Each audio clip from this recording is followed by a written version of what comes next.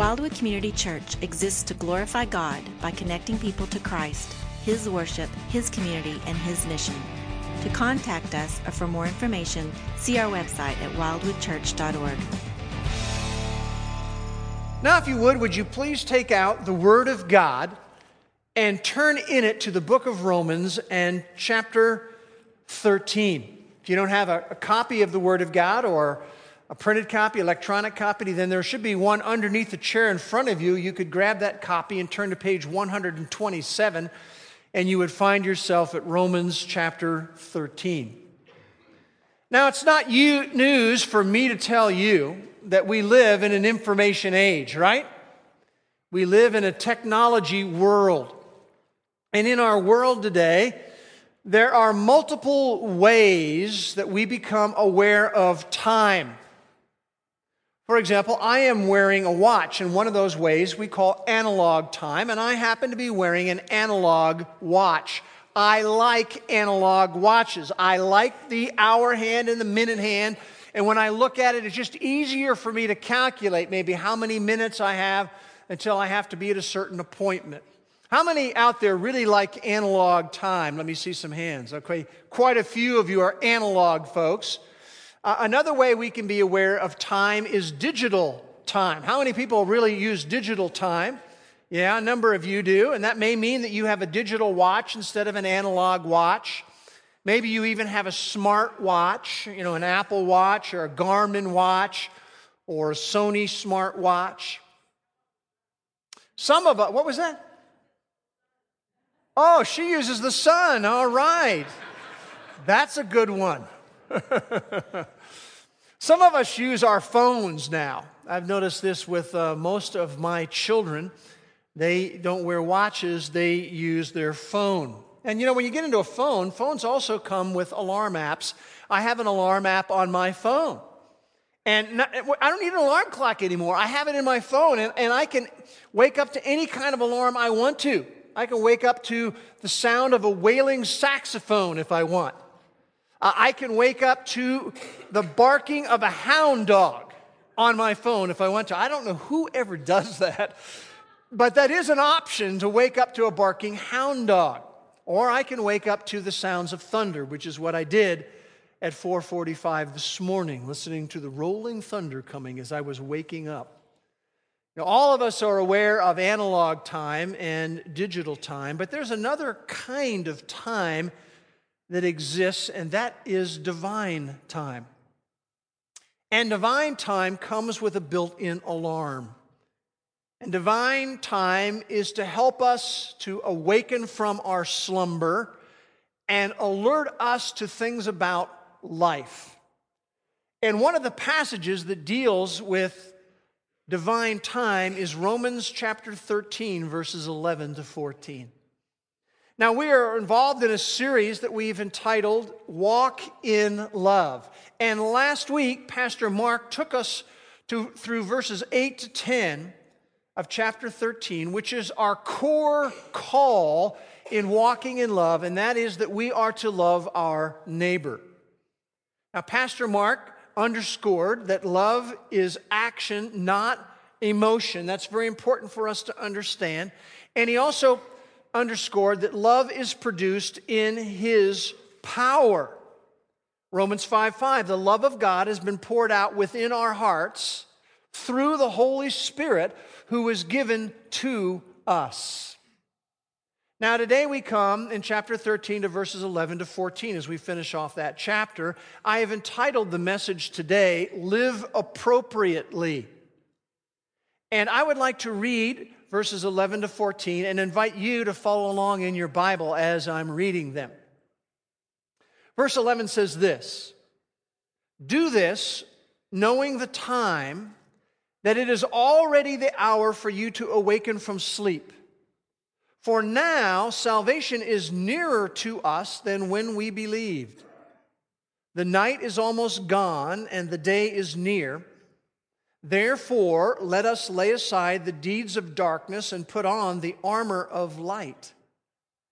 Let us behave properly as in the day, not in carousing and drunkenness, not in sexual promiscuity and sensuality, not in strife and jealousy, but put on the Lord Jesus Christ and make no provision for the flesh in regard to its lusts. Walk in love is what we are called to do. And today we want to talk about living appropriately, how we can show love in how we live our life. And I've taken these verses and divided them up into 3 sections. Number 1, he's going to tell us, Paul is, that we need to wake up to spiritual reality in verse 11 and the first half of verse 12. Secondly, he's going to instruct us that we need to discard the deeds of darkness. That's the last part of verse 12 and verse 13. And then thirdly, he's going to tell us, you and me, that we need to don our new identity daily. And that's in verse 14. So that's where we're going. You know exactly where we're headed. We're going to begin with his call for us to wake up to spiritual reality. Look again at verses 11 and the first part of 12. Do this, he says, knowing the time that it is already the hour for you to awaken from sleep. For now salvation is nearer to us than when we believed. The night is almost gone, and the day is near.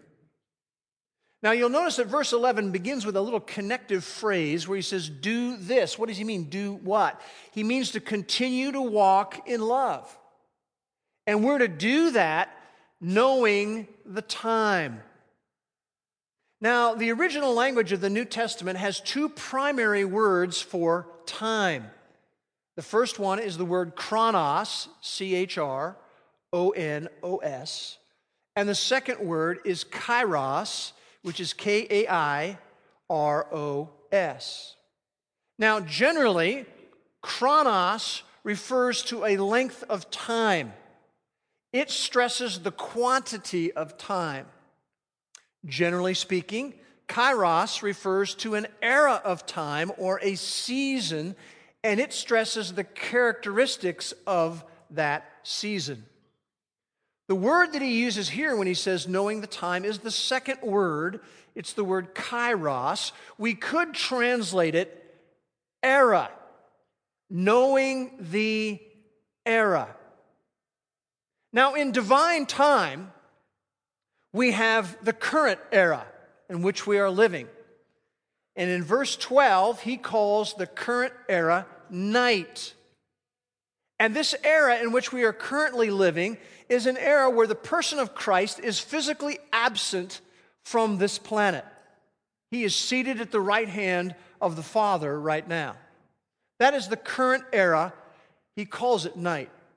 But there is a coming era that he calls in verse 12 day. And this era refers to the time in which Christ returns, and we're going to be in the season of the final consummation of this planet. We're living in the current era, which is night, but there is a coming era, which he calls day. And this coming era of day is talked about a lot in the Bible. I just want to look at a couple of places. Turn a few pages to the left in your Bible to Romans chapter 8. Romans chapter 8. And in verse 21, he's talking about the coming era that we can expect. And he says, the creation itself will also be set free to slavery to corruption and into the freedom of the glory of the children of God. This is a future event, future era. He goes on to say in verse 22, for we know that the whole creation groans and suffers the pains of childbirth together until now. And not only this, but we ourselves, having the first fruits of the Spirit, even we ourselves groan within ourselves, looking to a future era, waiting eagerly for our adoption as sons, the redemption of our body. Verse 25, but if we hope for what we do not see, because that era is not here yet, with perseverance we eagerly wait for it. See, there's a coming era in divine time, and it's called day. You can keep your finger in Romans 13 and turn with me to the book, several books to the right, to the book of 2 Peter chapter 3. 2 Peter 3, another place that talks about the coming era in divine time of day. 2 Peter 3, verse 10 says, "But the day of the Lord will come like a thief, in which the heavens will pass away with a roar, and the elements will be destroyed with intense heat, and the earth and its works will be burned up." Isn't it interesting how sometimes we think this is all we're ever going to know, what is on this planet? But that's not true. There is a coming era. And he says in verse 11, "Since all these things are to be destroyed in this way, what sort of people ought you to be as followers of Christ in holy conduct and godliness, looking for and hastening the coming of the day of God, because of which the heavens will be destroyed by burning and the elements will melt with intense heat? But according to his promise, we are looking for," this is a coming era, "a new heavens and a new earth in which righteousness dwells.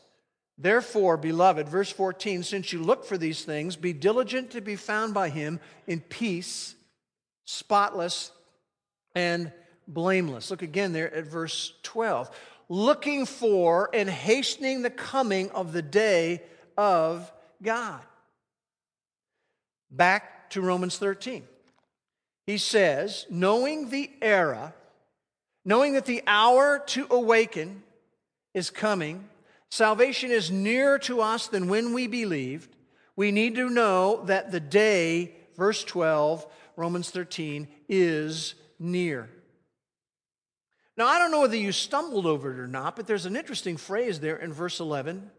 It says, salvation is nearer to us than when we believe. What does that really mean? I thought salvation was when I believed. What do you mean salvation is nearer than when I believed? Well, I think one way to clarify this is to remember that there are three phases of salvation in the New Testament. And I'll give them to you. The first phase, and these are all theological words, but the first phase is justification.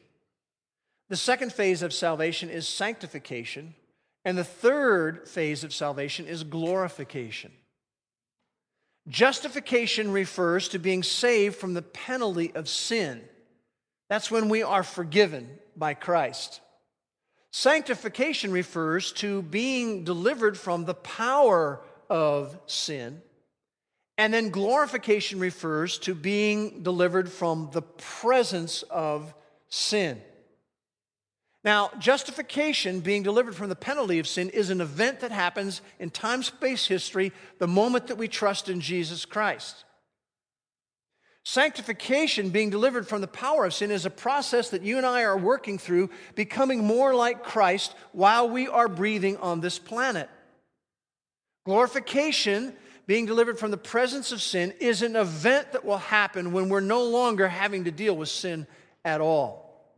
So when he talks about salvation being nearer to us than when we believe, what's he talking about? Well, he's not talking about the first one because we believed.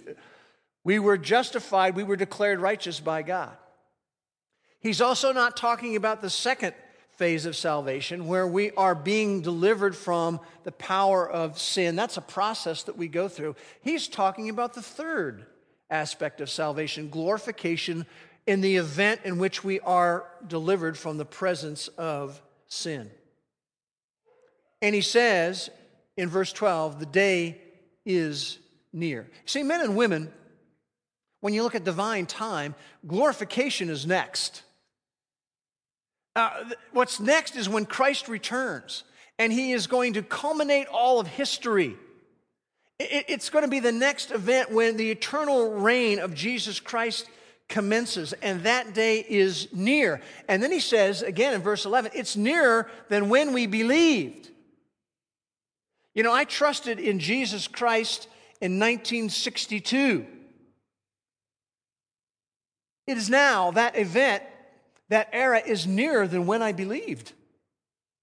In fact, for all of us, that era is nearer than when the Romans received this letter. We're 2,000 years nearer to it. There is less sand in God's hourglass today than there was when we believed or when the Romans first received this letter. We are closer, men and women, than any generation in history to the era of the day. And why does he say all this to us, to the Romans and to us today? He's basically saying we need to wake up to reality. We shouldn't be going through life in some sort of a semi-spiritual coma. He's saying that we need to not lose sight of the bigger picture. We're not just here on this planet. There's a bigger picture. Now let me ask you the question, why is it necessary for him to point this out?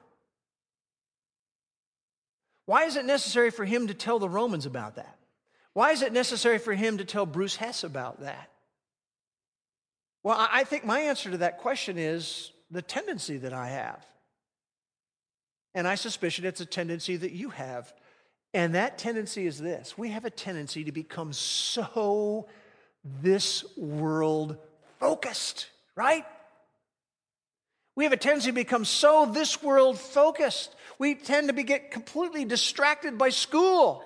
And we need to be distracted some by school. But suddenly that just becomes everything. Or we're distracted by dating, trying to find the right partner. Or we're distracted by our job, and that's what we're consumed by. Or we're distracted by being a parent.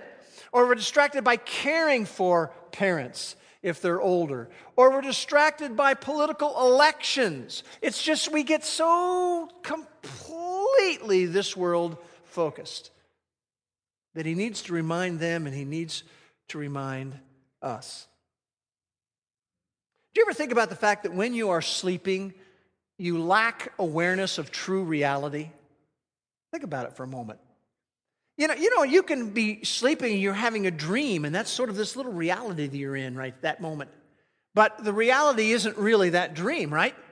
There's a true reality that's outside of us sleeping and having some dream. Have you ever done this? Have you ever taken a nap at a time of the day that you don't normally take a nap, and you go into a very deep nap? You know what I'm talking about? You are deeply out of it. I've had that happen to me. And I wake up and I look at my analog watch, and it says 7 o'clock. And I think, is it a.m. or p.m.? What day is it? You get into a deep nap when you're apart from just your regular routine, and you just lack awareness of true reality. And so he's giving it to us. He says, do this knowing the time, that it is already the hour for you to awaken from sleep. For now salvation is nearer to us than when we believed. The night is almost gone, and the day is near. What's the next word in the verse? Somebody give it to me. What's the next word? Therefore.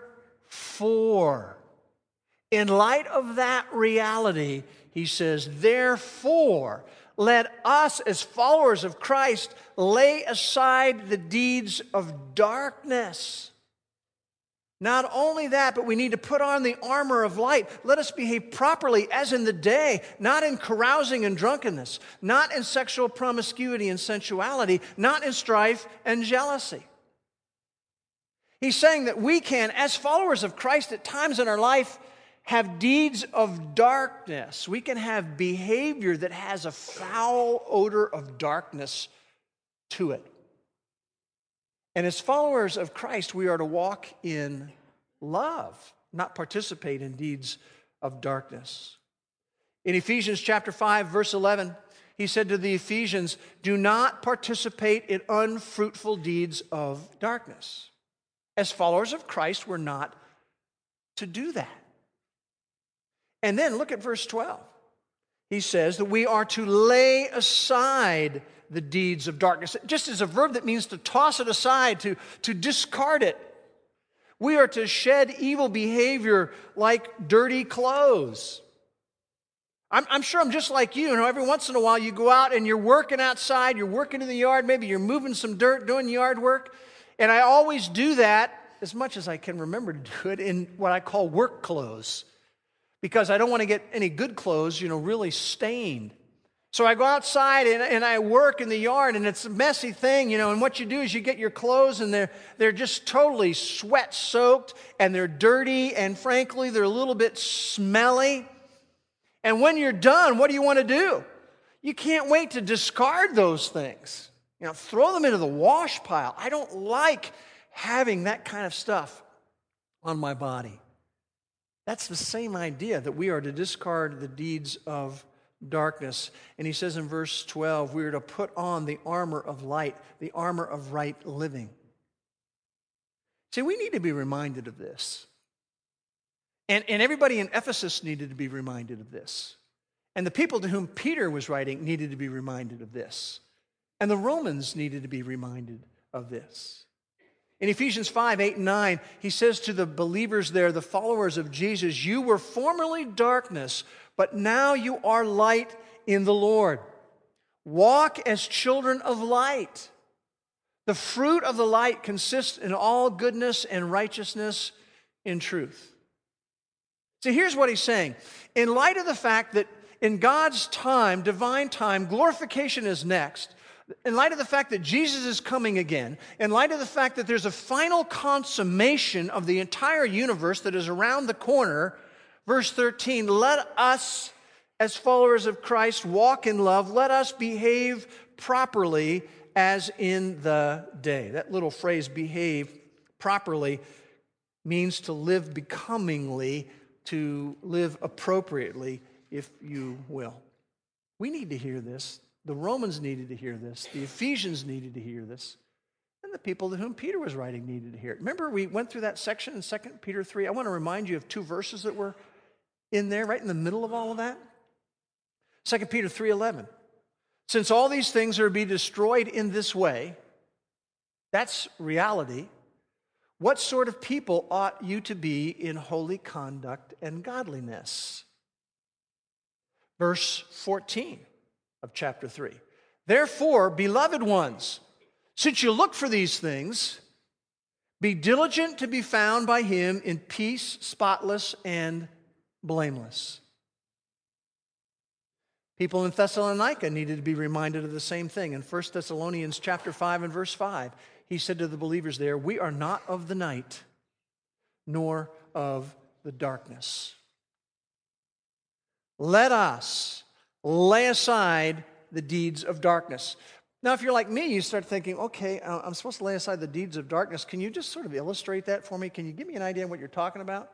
That's exactly what he does. He gives us some illustrations. He gives us some highlights. In fact, he highlights three areas. There are three pairs of behavior that he wants to talk about. And the first pair is basically this. We are to lay aside the deeds of darkness, and he says, I have in mind their substance abuse.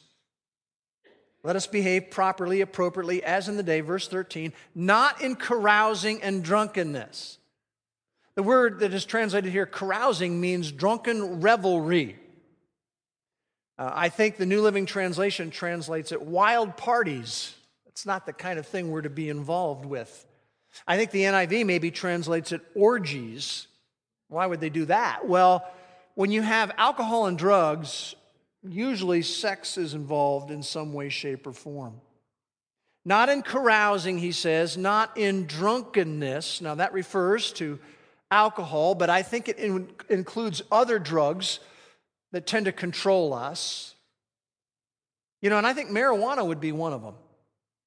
I grew up in the 60s when marijuana was really first being introduced to the culture. We're in an explosion of now we're getting legalized in a lot of places. It's becoming the substitute drug of choice over alcohol for many people. But he says, listen, we're to lay aside the deeds of darkness, and that includes substance abuse. A second illustration, we are to lay aside the deeds of darkness, and by that he says, I mean sexual indulgence. There's a second pair. We're to behave appropriately as in the day, not in carousing and drunkenness. Second pair, not in sexual promiscuity and sensuality. That little phrase that's translated here, sexual promiscuity, is one that refers to involvement in sex outside of marriage. Inside of marriage, wonderful God's design. Outside of marriage, it's sexual promiscuity. And then you have the word sensuality. It's a very interesting term. It refers to lust. It refers to the shameful pursuit of pleasure, particularly sexual pleasure. And I think involved in that word would be things like pornography, graphic movies. And he's saying those are things, as a follower of Christ, we are to discard and toss aside.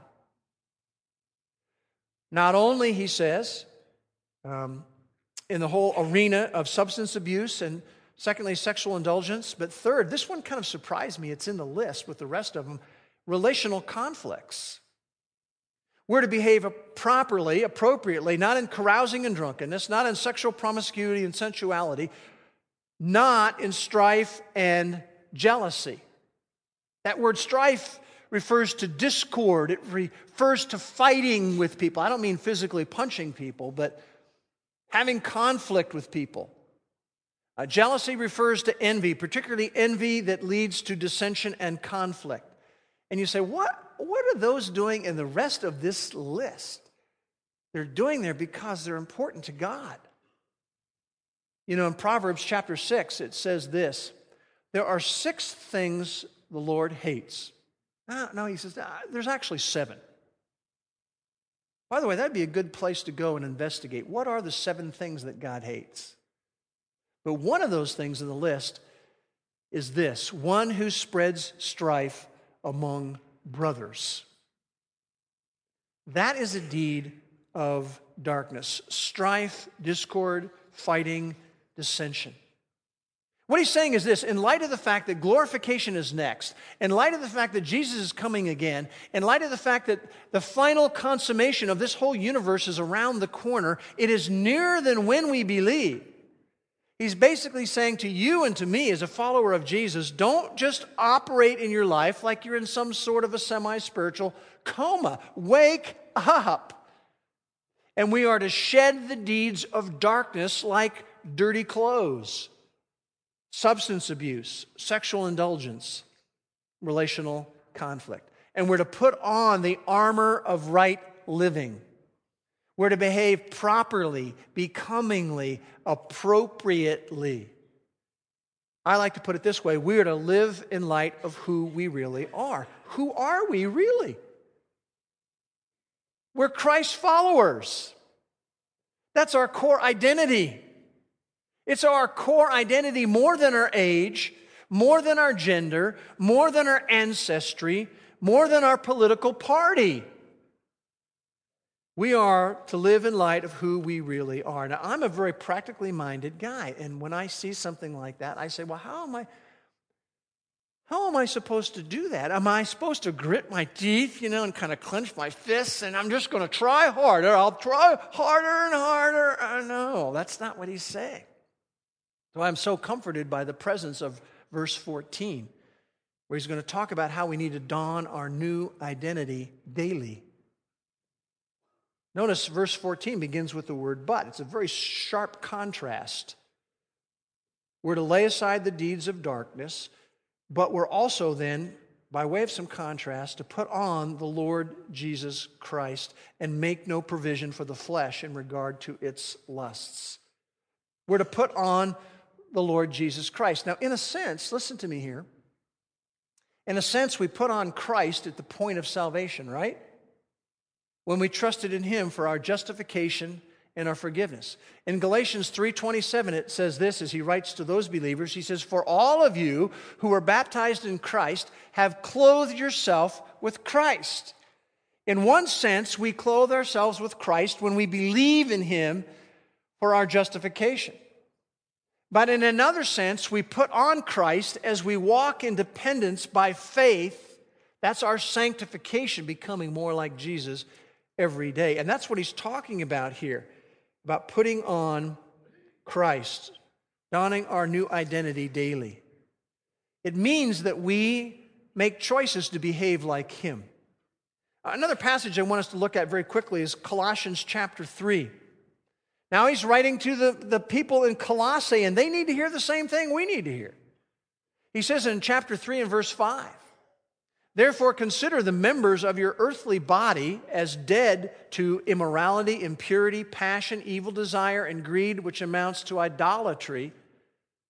For it is because of these things that the wrath of God will come upon the sons of disobedience. And in them, he says, you also once walked, you once lived, when you were living in them. But now you also put them all aside.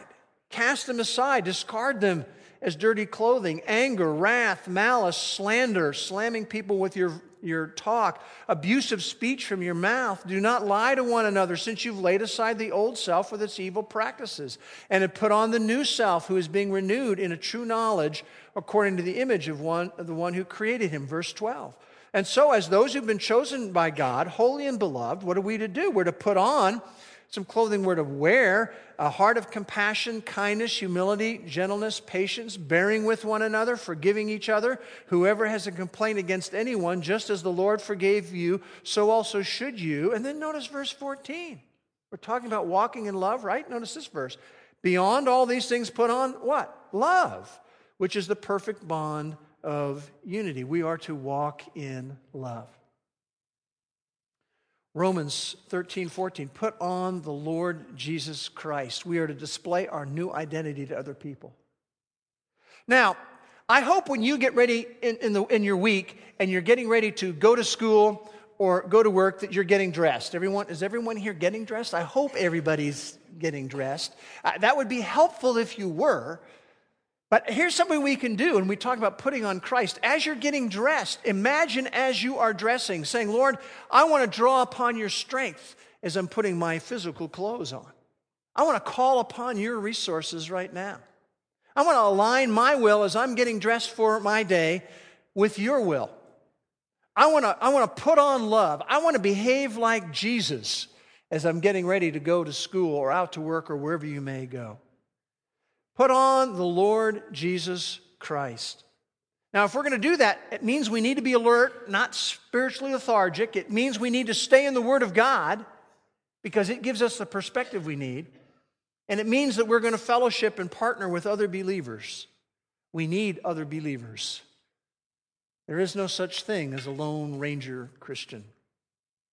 And then he says this at the end of verse 14, and make no provision for the flesh. It's a very interesting term. It really is a term that means forethought. Give some forethought. A number of years ago, there was a young couple at Wildwood. They were going steady, dating one another. We were pretty good friends, and I was talking with them, and they just got transparent and shared with me they were having difficulty having sexual control in their relationship. So I said to them, well, just describe to me the situation that you're in when you're having trouble with sexual control with each other. And they said, well, it happens when we're at his apartment alone. And the lights are dimmed, and we're laying on the couch, and we're watching a movie together, and we just have trouble right then. And I'm like, what? What kind of forethought is that? You know, my counsel to them was, don't be alone together in his apartment. Don't dim the lights. Don't lay on the couch. And don't watch a movie together in that environment. And that's the idea here. Make no provision for the flesh. Have some forethought. That might mean that we need to avoid seductive circumstances, whatever that may be in your life. If we struggle with alcohol, it might simply mean you don't go hang out in a bar. You don't keep a stock, somewhere in the house. If we struggle with certain kinds of programming on our television, maybe we cancel the subscription to those channels that give us trouble. If you travel like I do, maybe it means that you go down to the front desk or call down to the front desk and tell them, I want to block the adult programming from my room. You can do that. If we struggle with the internet, maybe it means that we get some accountability software going, something like Covenant Eyes. Make no provision for the flesh. Forethought. How do we walk in love before the Lord? We live in light of who we really are. Now, men and women, this is a great opportunity for us to go before the Lord and let him talk to us. I want you to just jot down Psalm 139. Check out the last two verses. Be a great thing to do this week. To say to the Lord with those last two verses, I want you to do that with me. And through all of this, the truth is that we need him, right? We need him. We don't crank this out on our own. There needs to be this daily dependence on him. We need to don our new identity daily. And if you've never come to know Christ, I want you to remember that the first step in putting on Christ in your life is to trust Him as your rescuer from sin and judgment. That's how it all began for all of us. If you haven't done that, you need to do that. We need Him. Let's pray together. Father, we thank You for the Word of God, that it is alive and powerful, and it actually shoots down inside of us very deeply when we see it. And Lord, we want to walk in love as followers of Yours. We know that means throwing off some of the dirty clothes. It means that we must simply make no provision for the flesh. There needs to be some forethought. And ultimately, it means that we need to depend on You because we need You every single day. Thank You for the Word of God. Thank You for our time together. May we walk away as men and women and young people who are different because of it. And we pray these things in Jesus' name. Amen. Now, I want us to stand together and we want to sing and acknowledge our need of Him. This is a great time to communicate with the Lord and how where sin runs deep, His grace is more. Let's sing that together now.